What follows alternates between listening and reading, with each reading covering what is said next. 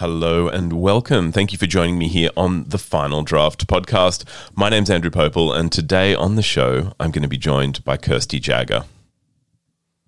Now, the Final Draft podcast is all about books, writing, and literary culture. Every week, Final Draft broadcasts from the studios of 2SER in Sydney, in Australia. And at Final Draft, we are dedicated to exploring Australian writing, from debut authors to the authors that you know and love. These conversations look into the issues that drive the author's storytelling, and they help you discover more from the books you love, because these are the stories that make us who we are. 2SER broadcasts from the lands of the Gadigal people, and I'm recording on the lands of the Darug and the Gundungurra people.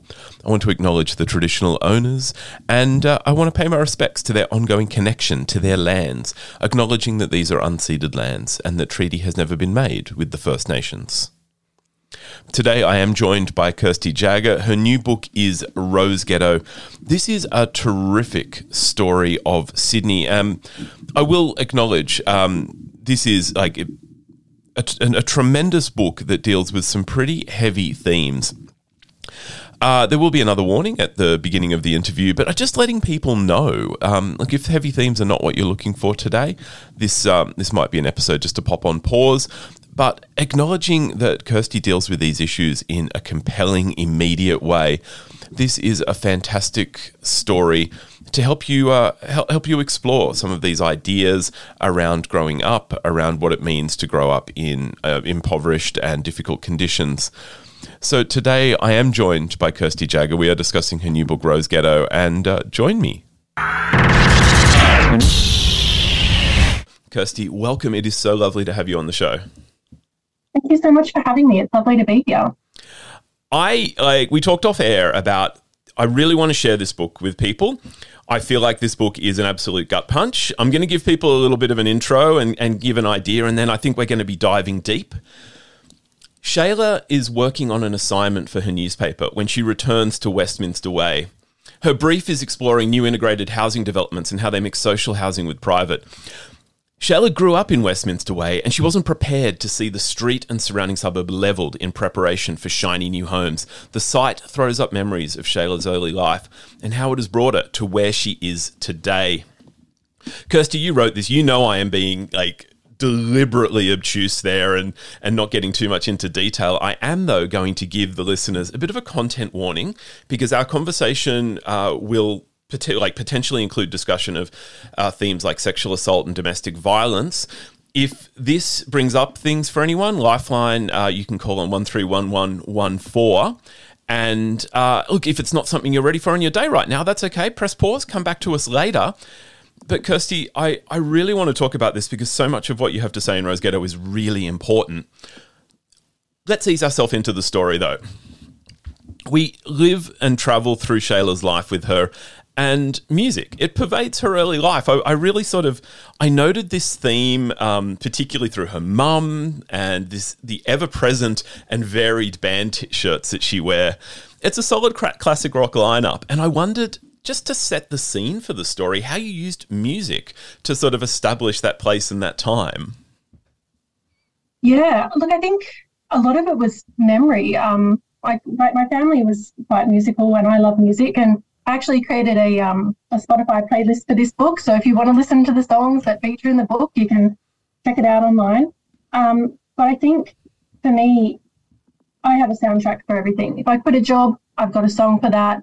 Got a breakup playlist. I quite like music, and I like all types of music. And I think there's particularly with Lauren's character, she's really a product of her time and place. And I think pop culture in the 70s, 80s, it did glamorize some pretty toxic relationships. And I wanted to use some of that music to frame her perspective and the relationships that she has.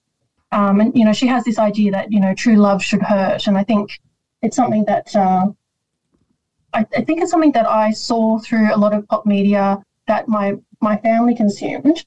And it's shifted over the last few years. There's been a different kind of conversation happening in pop culture. So I wanted to use that music to really create a sense of character for Lauren in particular. I love it. It was really interesting. Like it wasn't all stuff that I would have sort of gone out of my way to listen to, but it really evoked the time and the place.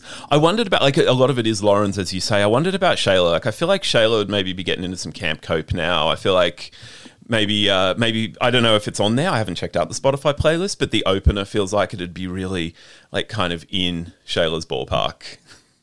Yeah, look, I think Shayla's attraction to Mirko as well is related to his love of music.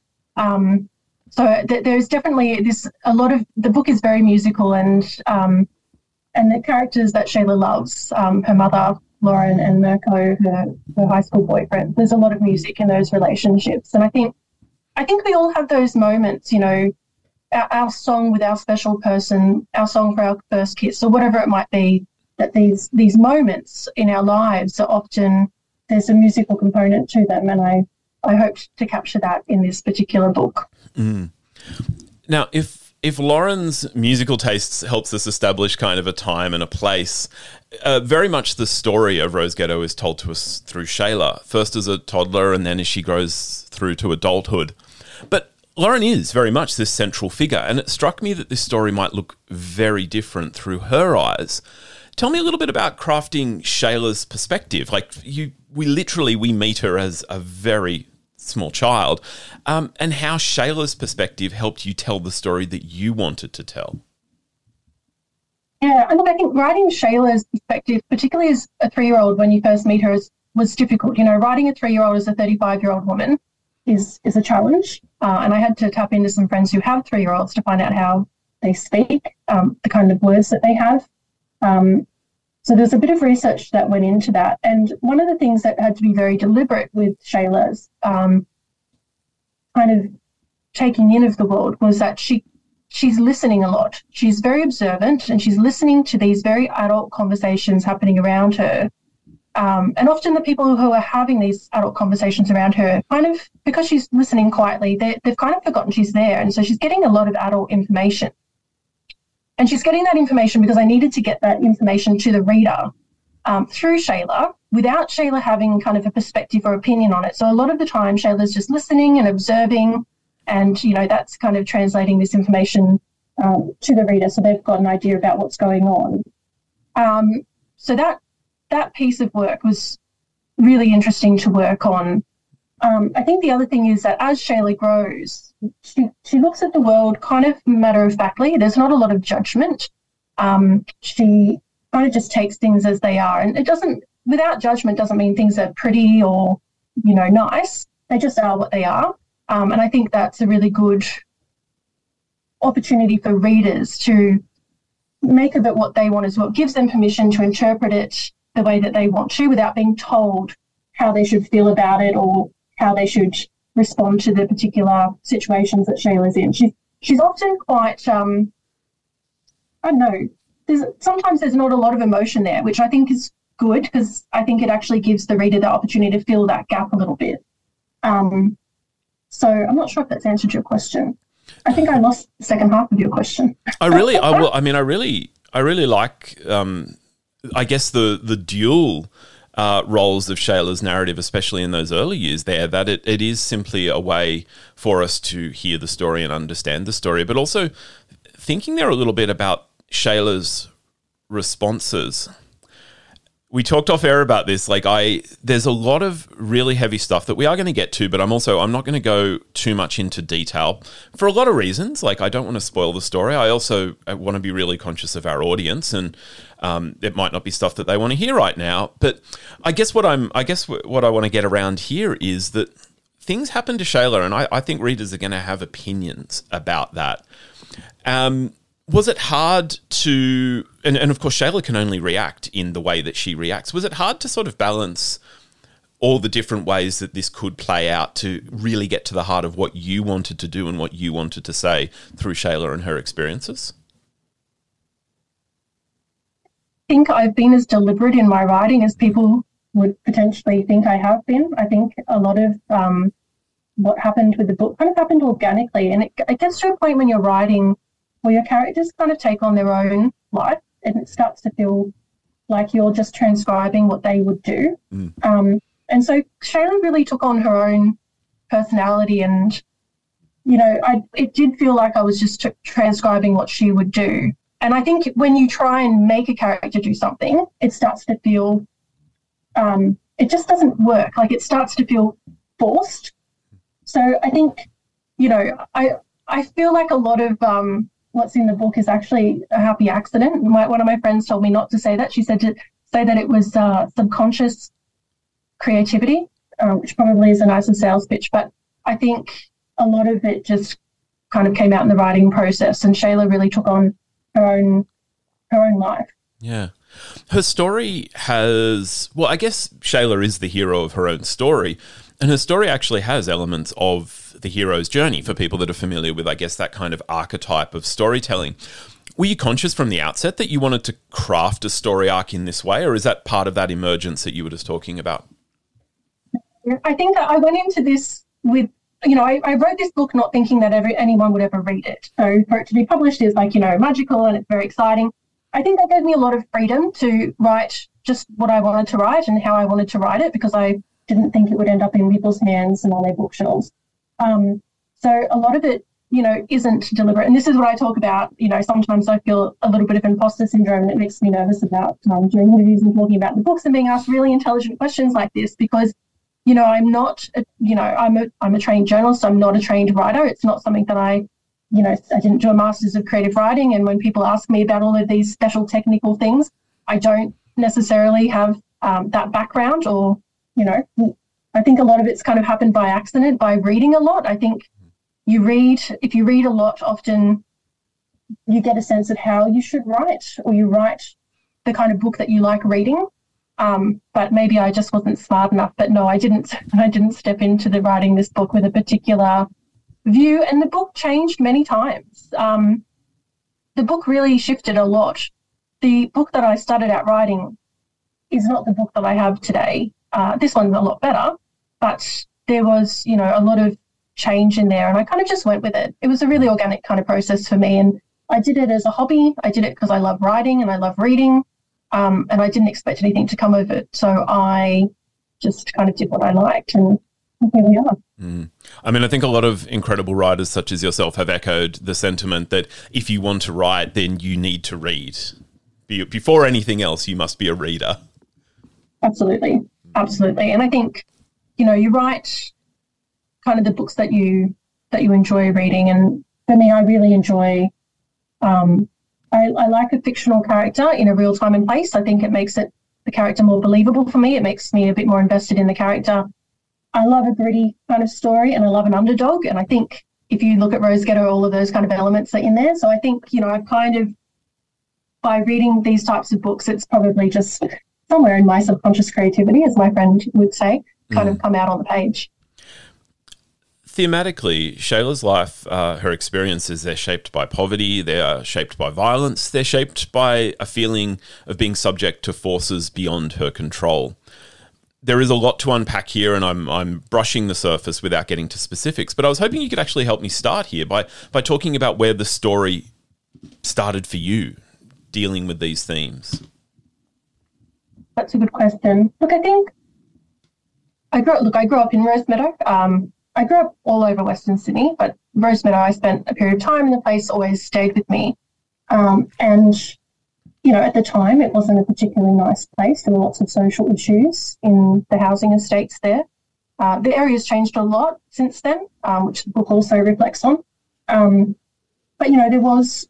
there was poverty. The kids I went to school with were struggling to get lunch, and teachers were feeding them with little McDonald's awards. So there were these awards in the early noughties where there was a Macca's award for achievement. You could rip a little voucher off the side, and that's how some of the kids were getting fed, or they were shoplifting from Woolworths and trying to get their lunch that way. So there was a lot of poverty, and there was a lot of violence. And I think the violence as well was often, and you'll see in the book, is unreported. And I don't think that's actually representative of just that particular time, that place either. I don't think it's just that place. I think it was a kind of an era thing. What happened behind closed doors stayed behind closed doors, and people didn't want to get involved in other people's business because they didn't want people involved in their business. And I think we've seen a culture shift from that. I hope we've seen a culture shift from that. Certainly it's something that I've observed. So, there is inspiration taken from growing up in Roseghetto, in those public housing estates. I think where I got the beginning and the end of the book was I, like Shayla, went back to Roseghetto when I was doing a writing course. And as a journalist, my drafts were kind of skeletal. You learn to write in a very succinct, factual kind of way. And so I didn't have that gorgeous detail of the place that I needed. And, my memory wasn't serving me particularly well. So I went back to take some photos. And it was when I went back and realised that that my home and, in fact, the entire street had been demolished. It kind of gifted me the beginning and the end of the book. And then it was just a matter of kind of fitting all of the stuff in the middle, which is no small feat. There's a big chunk in the middle there. But that's probably where the key inspirations kind of came from for the book. Mm. You talked there a little bit about the way things have changed or perhaps have changed. And I wonder also if part of that change is we've expanded our vocabulary to talk about things that were going on, the things you described there behind closed doors, that you didn't bother other people's stuff because you didn't want them bothering yours. And here I want to sort of get to, there's a couple of themes I want to get to, and perhaps one of them is a theme of control. I don't want to dig too deep into the violence of the book for, as I said before, a few different reasons, but the idea of control, and we also call now coercive control, is something that I think we are increasingly coming to grips with as a society. You have several really powerful depictions in the book of the ways men control women through finances, through emotional manipulation. What was important for you to highlight about this? I wanted to show how insidious this violence is. It creeps up, and it often starts off sometimes in a way that can be depicted as romantic. You've got a partner who's jealous, they're a little bit possessive, and we think we're desired and we're loved, and that person wants to protect us. And then it can escalate from there. And so Rob's character has been very carefully designed to show this gradual escalation of violent behaviours, from him being possessive to him, having financial control, isolating, Shayla and her mother from friends and family, to becoming physically violent. So there's animal violence and there's violence against Shayla and her mother. But all of these things happen very gradually. And so at the start, Rob's he might be a bit awkward, he might be a bit mean, but he's not horrible. And the interesting thing for Lauren as well is that she's comparing a prior relationship, which was highly, highly dangerous and very, very toxic and just incredibly bad, to this relationship. And she's in her mind, she's like, well, actually, it's not so bad. It doesn't mean it's good. But I think it speaks to how a lot of women, particularly women who have experienced trauma in relationships, whether it's been family or it's been in partners that they've, taken through their lives, can get stuck in cycles where this violence kind of perpetuates over and over again. And, and the book is not just about the systems that Shayla and Lauren get stuck in, it is the cycles. And we all get stuck in cycles. Everyone gets stuck in systems and cycles through their lives at some point or another. Some are more dangerous and toxic than others. But I really wanted to show how some of these behaviours that we think might be romantic at the start of a relationship can actually become really dangerous. And so it is important not to look at all of your relationships with rose-tinted glasses, or to think that this is, it's not great, but it's not that bad either, because things do escalate. And I hope that this book helps raise that red flag in the minds of readers when they encounter some of these situations in real life, where they see behaviours kind of escalating and go, ooh, and talk to your friends. If you have a friend who's in a relationship that doesn't seem quite right, tap them on the shoulder and check if they're okay. You don't have to make a judgment about their relationship, but you should check in on them, have a coffee, have a chat, try and gauge what's going on, because people do become isolated in these relationships. That's how these people take their power and control. And, for Lauren, it's very difficult because she doesn't have any friends and she doesn't have any family saying to her, hey, this isn't okay, you should leave. So, she stays because she doesn't have anyone giving her perspective on the situation that she's in, and she can't see it clearly from being inside. So I think, there's a lot to unpack there about violent relationships. I'd probably echo, but also call out, I hope a lot of men read this, because it shouldn't just be women reading this and tapping their friends on the shoulder and saying, hey, things are okay. It should also be guys saying, I'm not sure about what I'm seeing here. There's a really powerful scene, I hope I've got this right, where but basically, without giving too many details away, Shayla is in a conversation where she is told to the effect of, it's not like I hit you. And I mean, I need men to, men need to read this sort of stuff and to see what a fucking low bar has been set for actually being a good guy in the world. And until we take that on ourselves, it's very hard to be better.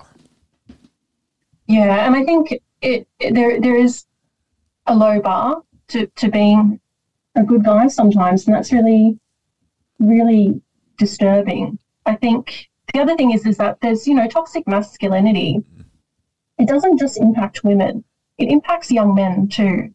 And so all of us should be fighting the good fight against this toxic masculinity, because I think people think of it as a feminist issue, but actually it is a human issue. Men should be able to express themselves in healthy ways and seek help for problems without feeling any shame. And I think there's still stigma around this. We've got this weird sense of this heightened hyper-masculinity, and it's not good for the people who try and exert that in their lives. And we should be providing a space that gives people permission to just be the people that they are, and get the help and support that they need, and treat everyone with respect. And I think, it's a really, really big issue, particularly I think for young men who feel the need to fit in, and will copy behaviours, even sometimes if they don't agree with them. There's a big culture that needs to shift in calling out toxic masculinity, and it's women and men and everyone that need to kind of be part of that conversation. And that it is just so terrifically explored in the book, the way those relationships impact on each other and reverberate through generations. I actually had my next question was going to be kind of around this, Kirsty, but we might just skip over it, because I think we've probably covered the broad sort of details just now. I do want to come, though, to the way those experiences play out more largely in Shayla's early life and in the society she lives in, because she experiences horrible, criminal things in her young life. But in the suburbs where she grows up, speaking to the police is verboten. And this is because people in these areas, they've learned through hard experience that they are as likely or more likely to be profiled as the perpetrators of crime than just simply being those who are victims or those who need help. How did you want to handle these tense relationships with authority? Yeah, that's a really good question. I think, the police are kind of ever present in Roseghetto, but they're also kind of absent, aren't they? I think, it's a really difficult.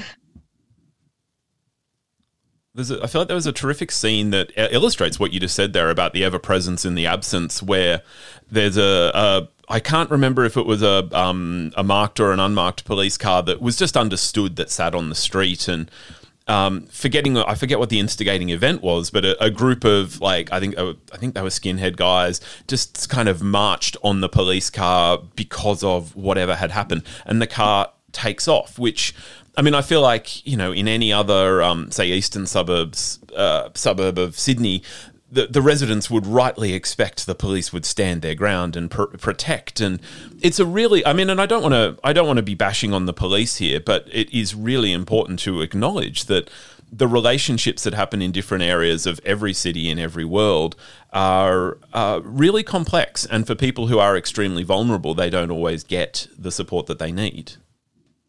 Yeah, and I think, look, the American Redburn design of housing that was implemented in Roseghetto was also implemented in Billwood, and I think the architect at one point was quoted saying that it became like hell, like people became the centre of violence, became the centre of drugs, and eventually the police stopped going there because there was actually a risk to the police going there. So I think, something similar kind of happened with Roseghetto, maybe not to the same extent because there was a police presence, but I think people stopped expecting help, maybe. I'm not really sure. I think, look, the lack of police presence there from Shayla's perspective, I'd say is pretty accurate. And it's not necessarily that the police aren't available to help. It's that there's not a willingness to report domestic violence. People are worried about losing their kids, and people, often go through this cycle of going, he won't hit me again, or, all of those types of things. So people kind of withhold from reporting. And it's why domestic violence is so underreported even now. Data at the moment, New South Wales was telling us that over the, 7 years or something, domestic violence incidents have increased, which is terrifying if you look at it just in isolation. But actually, I think what's happening here is that there's been an increase in reporting. So it might be the same or slightly elevated levels of violence, but what we're seeing is an increase in reporting. And that's because there are more conversations happening in the media and in pop culture. There's less stigma, there's more services. So there's been a real big shift around reporting domestic violence to police. But this book being set in like the late 90s, early noughties, when there was still a lot of stigma, there is an underreporting that's kind of reflected in this book. Because that is how it was at the time. People were concerned about reporting violence. There was a stigma. People were naturally nervous. So I think, the police were there. There was a lack of reporting. So they're kind of there, but they're kind of non-present. It's a mix of the police and the people. Yeah. And I want to circle back to the question that I had before, because it feels relevant here, that you show us also that in spaces where people may feel they have very little power, there is still that hierarchy. And what you show us, I guess, through many of the men in the book is that even when you don't feel great, you don't feel like there's a lot going on in your life, there is a way to exert power on someone else. And this is very much typified through Rob, but through other men, that you will exert that power, and that control that comes out is what creates both the cycle of violence, but also that environment of silence that you were just describing there. Yeah, I think Rob's such an interesting character, and I think I'm very interested to see how readers kind of relate to him. But yes, I think it's an interesting piece where people will exert some people, not all people, but there are some people who will exert a small amount of authority they've got in their life to make someone else. I don't think that they do it to make someone else miserable, but they do it to make themselves feel bigger. They will minimize other people to make themselves feel bigger. And Rob doesn't have a lot going on in his life, and maybe that is a reason for this behaviour. It's not one that I'd considered before, actually. But, I think it's probably indicative of a much larger issue in that kind of broader spectrum of violence. I was a little bit curious about this, and I remember as I was reading, I had a question that I wanted to ask you, which hasn't ultimately made it onto the page in front of me, but it's resurfaced. It's resurfaced in the conversation, and I think the reason I held off was because I was a little bit afraid of the answer, because in Rob we have, in the nicest possible way, we have a character who can border on caricature of his evil, like the way he behaves. And I guess one of the reasons I didn't want to ask was because I was afraid you were going to tell me, no, there is no caricature here. This is very much, someone that you will find, someone that you can read about, someone that and so, do you have a sense of Rob as in any way being an extended version of reality, or is he very much a person that in the wrong circumstance you can meet? Oh, I think there are lots of Robs out there in the world. I think there's lots of Robs out there, and I think Rob will feel real for many, many readers. So I do think that he, sadly, the types of behaviours that he exhibits throughout this book are reflective of behaviours that people will experience from violent partners as they travel through the world. So, yeah, in terms of talking about real life, he's a composite character. I've pulled together lots of people's experiences that I kind of seen around me and brought them into one character. So, well, just like Shayla, is a vehicle for many people's stories. And so, while it might seem extreme in the book, these are behaviours that would be exhibited across multiple people. And, people don't jump straight to violence. They don't jump straight to, murdering their partners at an extreme. That doesn't happen in the book. But, there's, one woman a week in Australia is killed by a partner, current or former partner. So, people don't just jump straight to being murderous, evil people. There is a whole process that happens in the lead up to that. So, yes, I think Rob will feel very real for readers that have experienced domestic violence. Yeah. And I think that was why I was afraid to ask, because I knew I was being naive to feel like that this was somehow simply a literary device. I want to take us on a little bit of a turn now, because as hard as many of the themes of this book are, there is also a lot to love, especially in Shayla's character. And I would be remiss if I didn't talk about Shayla's love of reading. We are a book show after all. Her reading, her academic prowess, they're a big part of her success as she grows up. It's also a challenge to her. It's also something that she struggles to sort of believe in herself.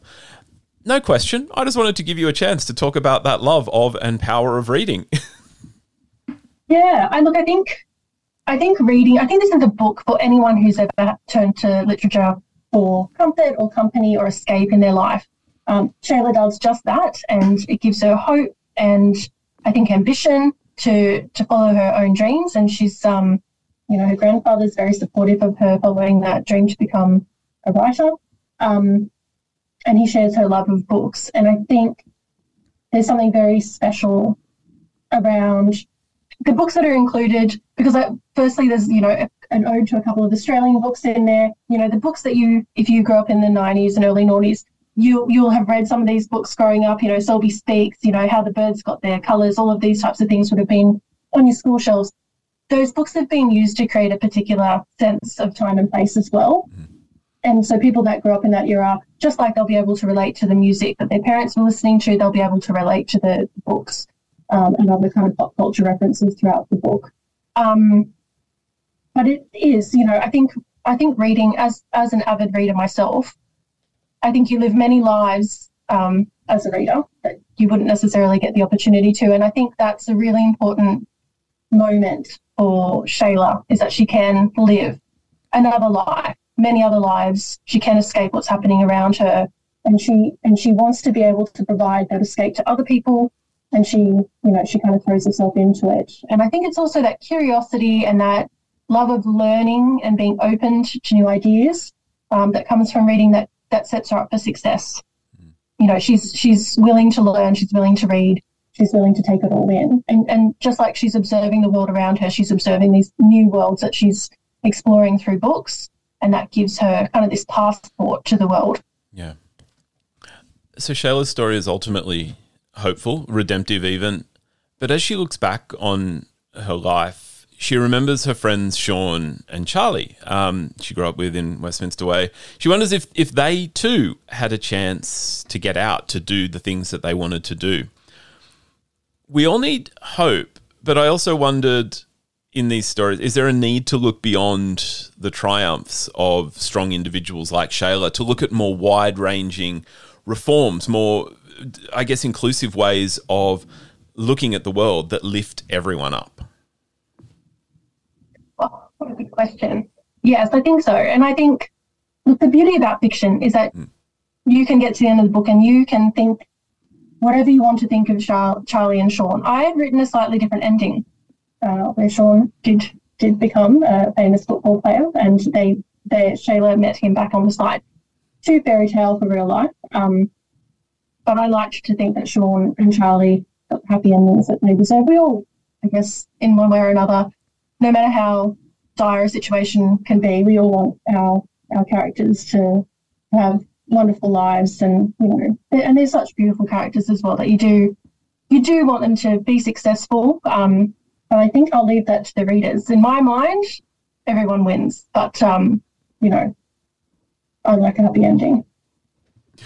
Thanks so much, Kirsty. They are all the questions, and many questions that I had for you. I am speaking with Kirsty Jagger. We are discussing her debut novel. It is called Roseghetto, and I really appreciate the time you've taken to get into so many of these big, heavy issues. I'm just going to remind people, this was a conversation that dealt with a lot of big issues, a lot of issues that are, ever present in our society. If this has brought up anything for you, you can call Lifeline on 131114.